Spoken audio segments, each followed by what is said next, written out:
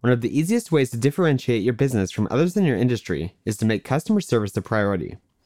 Every business likes to think that they have good customer service, but there is an enormous difference between good customer service and truly exceptional customer service, and your customers can clearly tell the difference. Fortunately, crafting an exceptional customer service strategy is not all that difficult. The simple fact that you even care enough to listen to an article like this one shows that you're likely to do well with the information I'm about to share with you.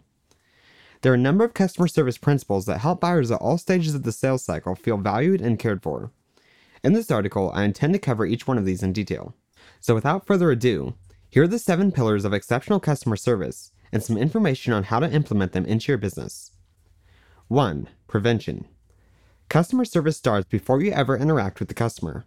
In fact, the best thing you could do is deliver every part of the buying experience so perfectly, not a single customer would ever need to contact you in the first place. Of course, we all know that that's not realistic. Still, you should seek to solve problems before it ever reaches the point where a customer would need to contact you. Pay attention to the messages that you do receive and look for patterns.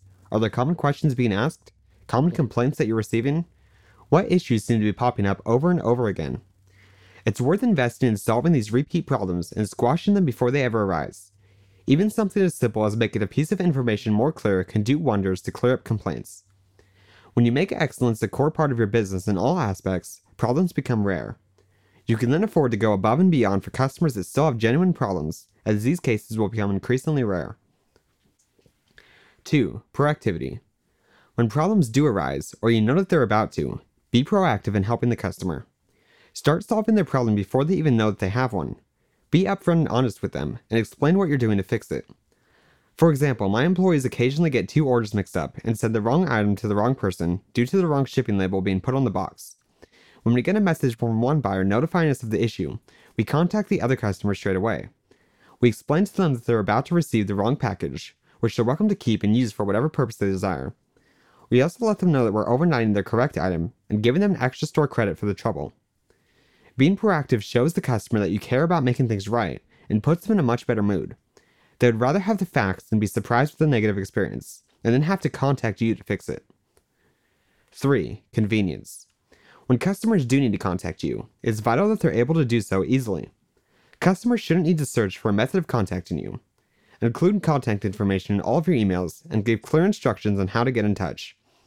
Ideally, you'll have multiple methods to contact to adhere to the customer's preferences.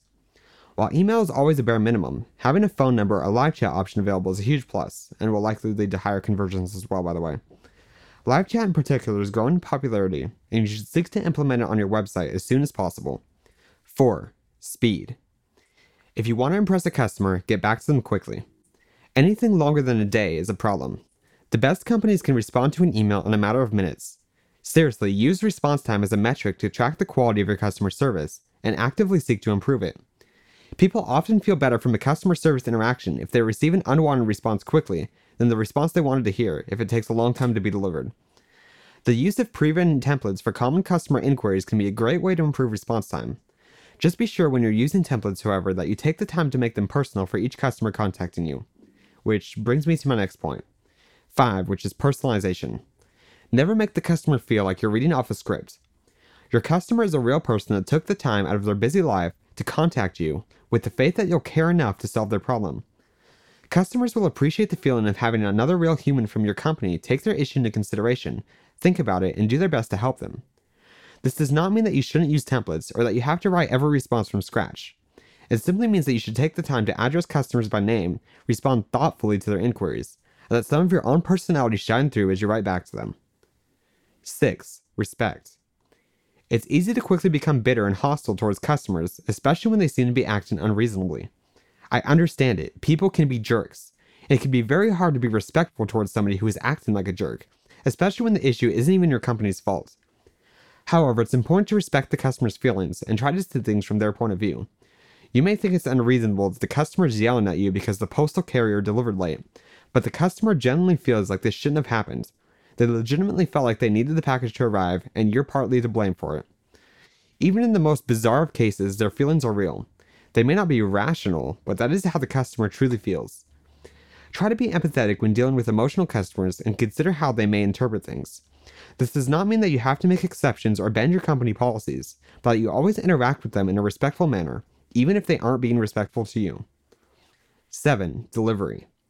Finally, you must actually be able to deliver on the promises that you make to the customer. This means setting realistic expectations from the very beginning and following through with them at all costs. Be consistent with your solutions. Never leave customers doubting whether or not you'll actually deliver. It is bad enough to disappoint a customer once with some sort of problem. It becomes exponentially more drastic if customers are let down a second or third time.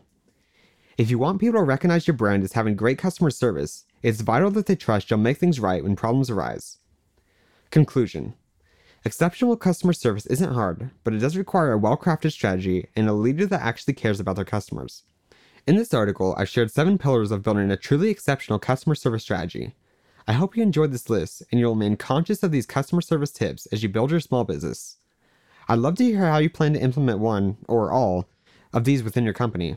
And of course, if you ever have any tips of your own that you'd like to share, please do us all a favor and let me know. Here's to our customers. James McAllister.